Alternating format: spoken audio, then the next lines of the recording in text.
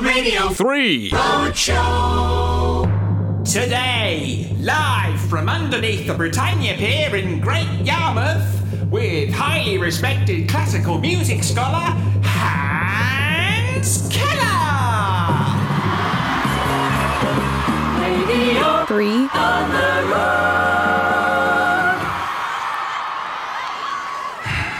Why must it be so terribly loud?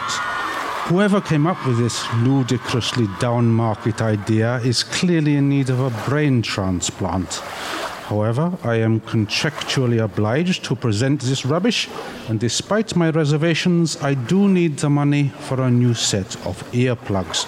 So I suppose it's time I met a few lame brains from the crowd who want to win a Radio 3 goodie bag full of promotional tat. Who are you supposed to be? I'm Bert from Stepney. Oh dear, that is too piercing, it really is.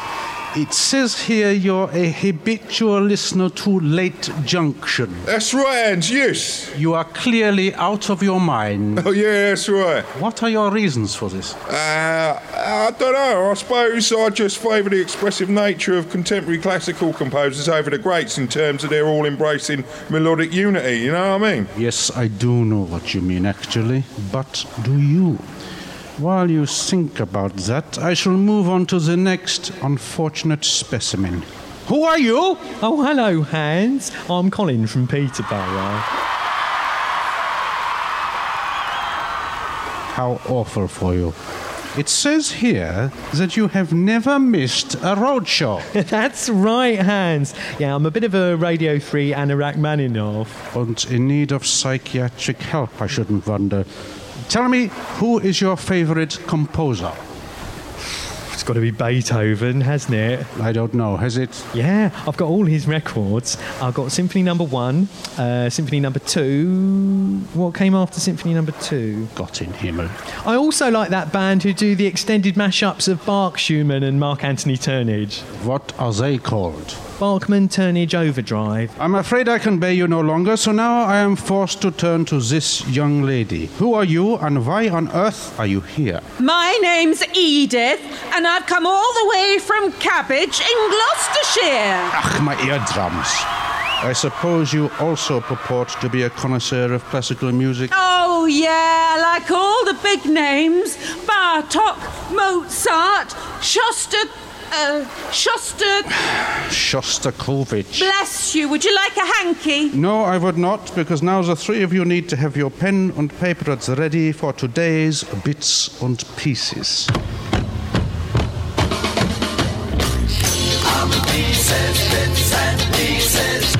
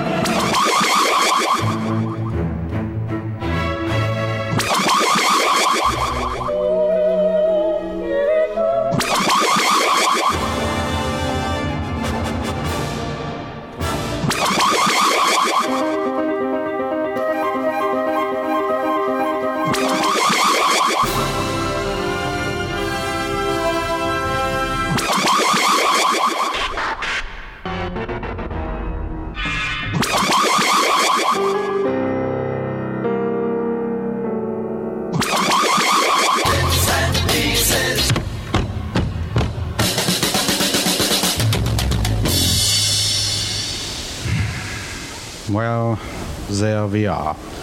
And more unfortunately in my case, here I am. According to the producer, today's winner is Bert, who correctly identified all of those pieces, apart from the last one, which he thought was Chopin's Nocturne in C minor, Opus 48, number 1. When it was, of course, Chopin's Nocturne in F sharp minor, Opus 48, number 2. Numbskull. Anyway, please give him a very quiet round of applause.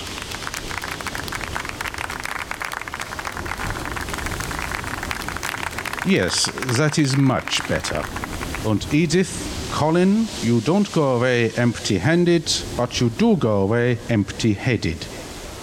Before we continue further, I must give a special mention to Radio 3's very own Smiley Miley, who buried my car in the sand yesterday as a so-called prank.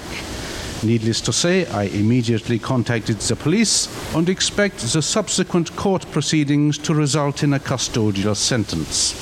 I bet he isn't smiling now. Well, as the waves lap around the top of my vest, let us try to enjoy a recorded performance from 1966 by the BBC Mallard Orchestra.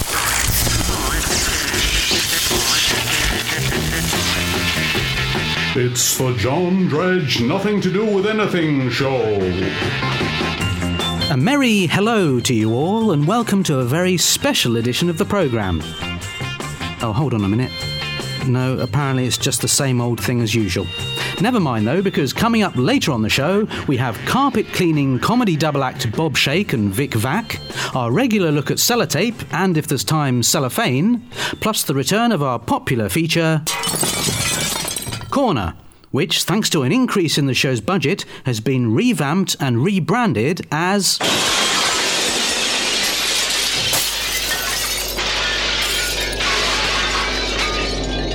Corner. But first, Farmer Collins, you regular character you. What have I told you about crashing through the studio wall on your tractor? Ah, yes, just a moment. I wrote it down somewhere.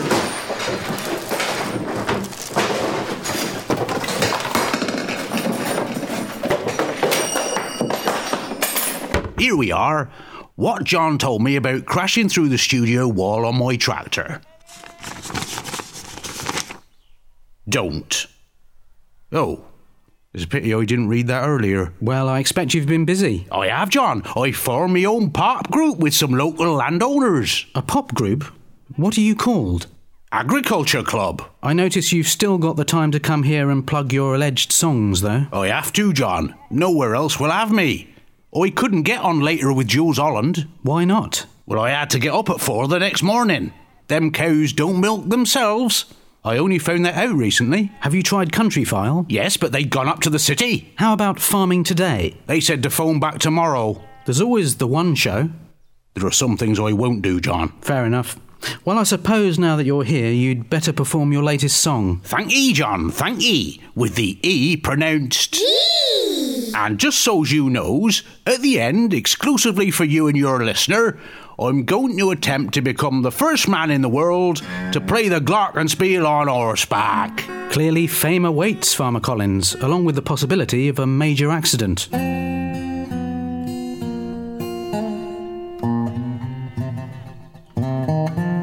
Now, this here song tells the tale of a man who was a-working on the farm and a-writing some beautiful music, but he had considerable difficulty in getting people to listen to any of it because there was a bunch of ratbags. In desperation, he turned to his old friend John, who knew a good song when he heard one, despite failing his music GCSE, and he put him on his show because he knew he'd regret it if he didn't take the opportunity to feature such an incredible musical genius. Is this song based on personal experience? No, it's completely made up. Here we go then. 1, 2, 3, 4, 2 again, 8. Down on the farm, I writes a lot of music, but no one wants to hear it, especially not the goats. All of the sheepdogs say that I be tone deaf, but what do they know? They only taste sheep. Whoa, whoa there, boy. Whoa.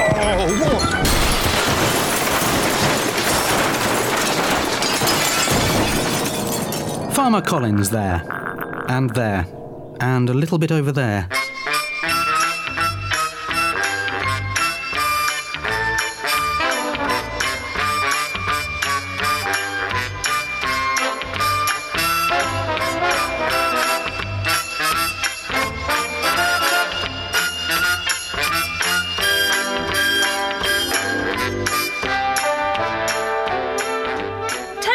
Yes, June? Where are you? I'm just adding the finishing touches to my home studio.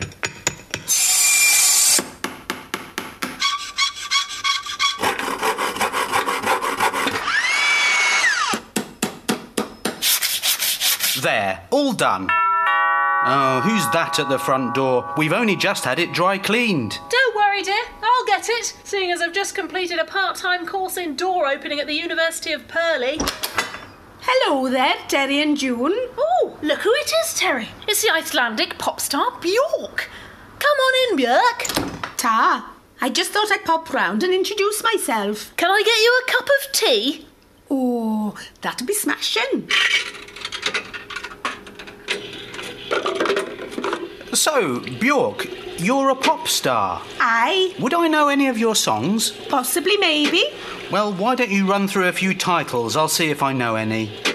Possibly, maybe. Hear that, June? She's so shy she can hardly promote herself. Modest, too. June's always been very musical, haven't you, June? Oh, I wouldn't say that, dear. I was only in the Nolan sisters. But then along came DNA testing and I was shown the door. I hope they'd had it dry cleaned.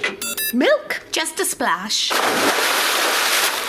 What about sugar? I'm afraid we've no granulated, only cubes. No sugar cubes for me, thanks. Too many bad memories. I tell you what, June, give her one of my Hermesitas. That'll see her right. Here you are, Björk. Catch! Now, there's lovely. So, what brings you to Purley, Björk? I've just moved into number 73. I bought it from my old producer, Nellie Hooper. Did you hear that, Terry? Mr. Hooper's moved away. Really? Where to? Pafwelly. So, Nellie's gone to Pafwelly. Put the laughter machine back in the fridge, will you, June? It's going off. Well, I'm sure you'll fit in very well around here, Björk. A lot of weird singers have moved to Purley recently. Really? Anyone in particular? In at number 30 most nights is Morrissey, and there is a light that never goes out. He's been waiting all week for an electrician to turn up and fix it. Moving 10 places up the street to get away from Morrissey, and who can blame him, is David Bowie at number 20. He's been dancing in the street with Mick Jagger. At least they were until the pair of them received ASBOs. And at number 1, it's the artist formerly known as Prince, formerly of Purple Rain's Park, who formally formed the new power generation after his gas cooker blew up.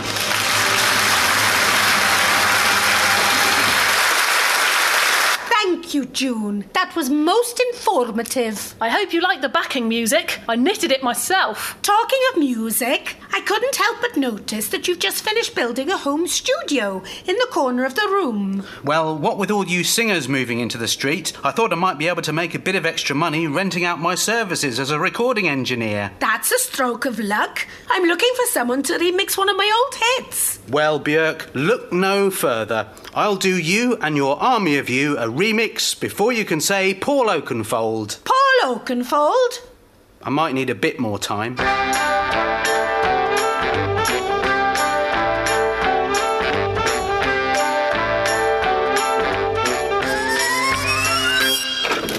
Whoa, it took all night, June, but I think I've cracked it. That's wonderful, Terry. And how's the remix coming along? Oh, I finished that hours ago, June. I can't wait to play it to Björk. That'll be her now. How can you tell? She's ringing the doorbell in Icelandic. Borada, Terry and June. I hope you don't mind, but I've brought Goldie along. I'm looking after her for the weekend while Simon Groom's off on a silage spotting holiday. Well, Björk, I've finished that remix you asked me to do. Oh, tidy. Have a listen.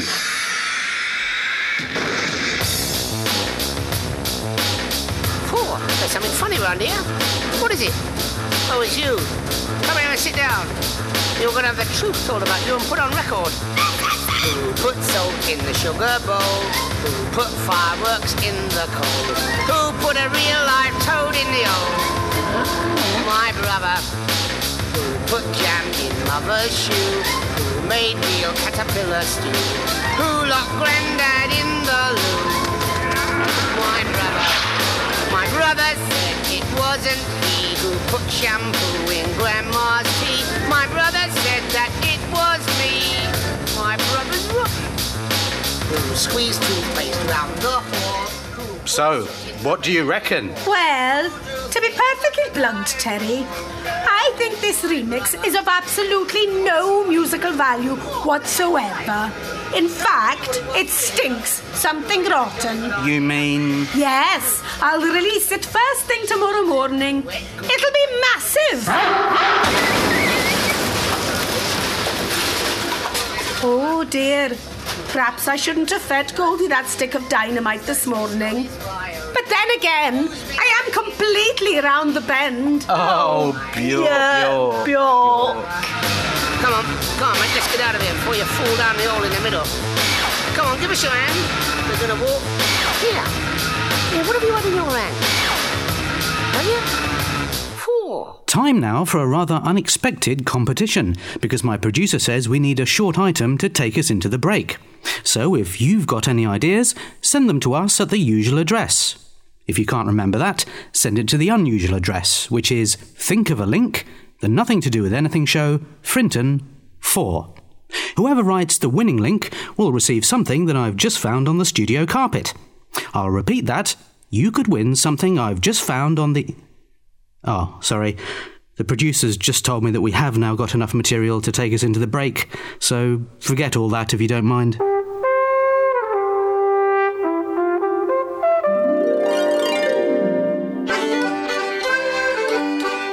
Whitley tea bags have over 2,000 perforations that let the flavour flood out. I say, this tea is disgusting. Oh dear. All the flavour must have flooded out. Now give me a complimentary soya latte, you odious little Yorkshireman, or I'll have you fired. Whitley make tea bags make tea. Make tea bags. Make tea bags. Make tea. Make tea bags. Make tea. Make tea bags. Hello, this is Professor Brian Cox. You're listening to the Nothing to Do with Anything show. Things can only get better.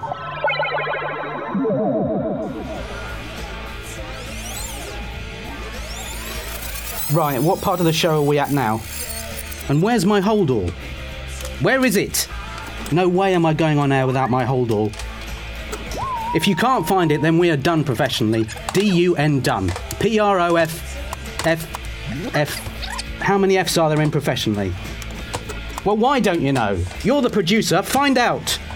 And don't bring that attitude into this happy studio, all right? What? Listen, mate, I've been doing this show long enough to know when we're on the air. And welcome back to the show once again, where it's time to look at your correspondence, most of it in crayon, in this week's Dear Dredge.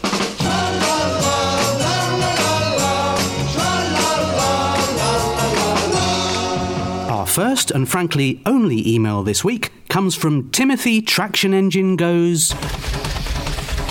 I wonder if he's related to one of our correspondents during the last series, Bernard Traction Engine Goes.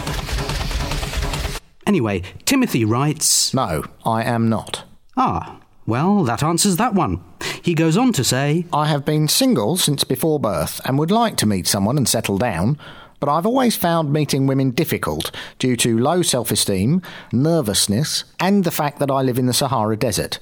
Do you have any advice? Listen no further, Terence, as we present for you and all the other sad unfortunates out there... The Nothing to Do with Anything show, top 3 dating tips. For men who don't want to try too hard. Tip number 1. Many men hold back from asking women out on dates because they have very little money. So, why not show some initiative and rob a bank or defraud a major financial institution? Tip number 2. A good sense of humour is vital to any relationship. Just ask Ava Braun. So, before you start the small talk at dinner, repeatedly ask your date if she knows any jokes. If she doesn't, don't worry. Just laugh hysterically throughout the rest of the evening. Tip number 3. Men often avoid approaching women because they are scared of rejection. But why not ask anyway? If you don't ask, you'll never know. Do bear in mind, though, that you might end up humiliated, ashamed, and bereft of any real hope. Good luck. Will there be anything else, Master? Pardon? I am programmed to provide you with whatever you require. Your wish is my command. Name your desire, and I shall obey. What is it you wish for, Master? Well, could I have a cup of tea? Does not compute. Could you tidy up the studio, then? Does not compute. OK, well, just pass me my script. Does not compute. Right, well, I suppose that will be all, then. Anything else I can do for you, Master? Clearly not. I've seen more intelligent toasters. I can still hear you. We present Space 1999, or Nearest Offer. Our story begins on the dark side of the moon, one of the most desolate places in the universe, and the second biggest selling album of all time. On Moonbase Alphonse, a no-frills space station knocked up in a couple of days by a team of Belgian carpenters on overtime, Professor Barry Morse is attempting contact. Paul, can you hear anything out there? Over. I heard the theme tune loud and clear, Professor. Sounded pretty exciting. Over. Yes, but I'm afraid the rest of the show doesn't live up to it, and my acting's terrible throughout. Over. I copy that. I wouldn't if I were you. Now, Paul, unload the extremely dangerous radiation canisters into Waste Disposal Area 1, and then come back to base in your own inimitable style. Will do. Under and out. Don't you mean over and out? No, I'm scared of heights. Ah, good day, Commander Dullard. Inspector Morse, what are you doing here? It's the best offer of work I've had since The Fugitive, sir, and it's Professor Morse. Well, you've certainly got a magnificent moon base here, Professor. You've really nailed the 70s retro chic thing, whatever that is. Thank you, sir. Anyway, I just popped in to check everything was going to plan. Yes, sir. 100,000 Space 1999 toys will be in the shops in time for Christmas and in the back of a garbage truck by New Year's Eve. Good. And how are the Space 1999 ice lollies? Tasty enough for no one to care what's in them, sir. Excellent. I've also been asked to check the current status of Waste Disposal Area 1. Well, there are some unknown factors. What are they? I don't know. It's just that there's been some concern back on Earth about a possible radiation leak. I've taken a look at the latest safety data, sir, and I'm happy to confirm that the health risk is negligible. In fact, Paul's been out there 2 hours now and he's fine. Aren't you, Paul? My God, what's happened to him? It's some kind of foul mutation. I don't wish to know that, Commander. Kindly leave the moon. But you can't just leave him out there to die. If not to die, could we leave him out there tomorrow? No, you must send a rescue team to bring him in at once. I would, sir, but there's no one available. What about the backup crew? I can't use them, sir. Why ever not? They get my backup. Computer, what's the readout on Paul's vital signs? All brain activity has now stopped. Well, at least he'll be able to enjoy the X Factor. Professor Morse. Ah, Dr. Russell. Or should I say Dr. Helena Russell? Yes, you should. And thank you for telling the audience who I am. There's an audience for this? Yes, sir, but not for long. Commander, I've just noticed a steep increase in radiation levels at Waste Disposal Area 1. But that completely contradicts what I've just told the Commander. Are you sure there's nothing wrong with your instruments?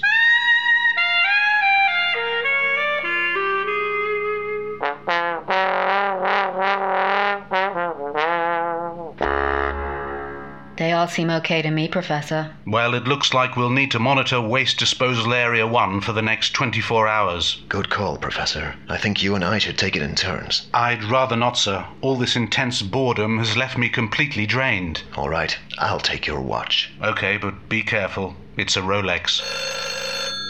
Commander, there's a call coming through from the writer's room. Do you think we can reverse the charges? We could use the money saved to pay for better special effects. It's too late for that, Barry. Well, I wouldn't know, would I? You've got my watch. Hello? Head writer here, Commander. How's it looking up there? I have to be blunt with you, sir. Things are more badly scripted than any of us have been led to believe. There are quite a few careers dying even as I speak. I'll have some rewrites sent up as soon as I've finished having this condor moment. Roger that. ITC. Whatever could have caused that radiation leak? After extensive tests, Commander, we have been led to believe that it was probably due to a leak of radiation. No, that's too simple. We need to make the show much more complicated to make the viewers think we know what we're talking about. It's no good. I can't stand this program any longer with its incomprehensible dialogue, long boring sequences of spaceships flying around and ridiculous plots, and they're not paying me enough. I've got to get out of here and be with people my own age. Don't worry, Professor. It looks like you're not in any of the scripts for Series 2 anyway. What? August the 3rd, 1999. Professor Morse died of shock today. Now I'm not a medical man, but something tells me he's not going to get any better. In other news, Paul is showing no sign of recovery. Dr. Russell has quarantined him in a sealed room to minimize any chance of whatever it is he's got being passed on to the rest of us. It's true that some of the crew have already started laying eggs, but I have every faith in Dr. Russell's abilities and feel sure that there's nothing to worry about. But what does the future hold for all of us? Only time will tell. Time that can at last be told now that I've got my hands on Professor Morse's Rolex. And that staggeringly soporific saga brings us to the end of our rope, and to the end of another show as we... Well, it seems there's just time for another of our unexpected competitions, because according to the producer, we need a script for the closing credits. So if you've got any ideas, send them in as quickly as possible, please, to Closing Credits Competition, The Nothing to Do with Anything Show, Frinton, 5. And whoever writes the winning link will receive a week's supply of... biscuits! And in that order. But do remember, you must include the names John Dredge, Richard Cray, Greg Haste, Anna Emerson, Max Dowler, James Shakeshaft, Miles Eady, Katie Slater, and a lemon meringue pie. The producers just told me that in fact we no longer need a script for the closing credits, as I've just read them all out. Make tea.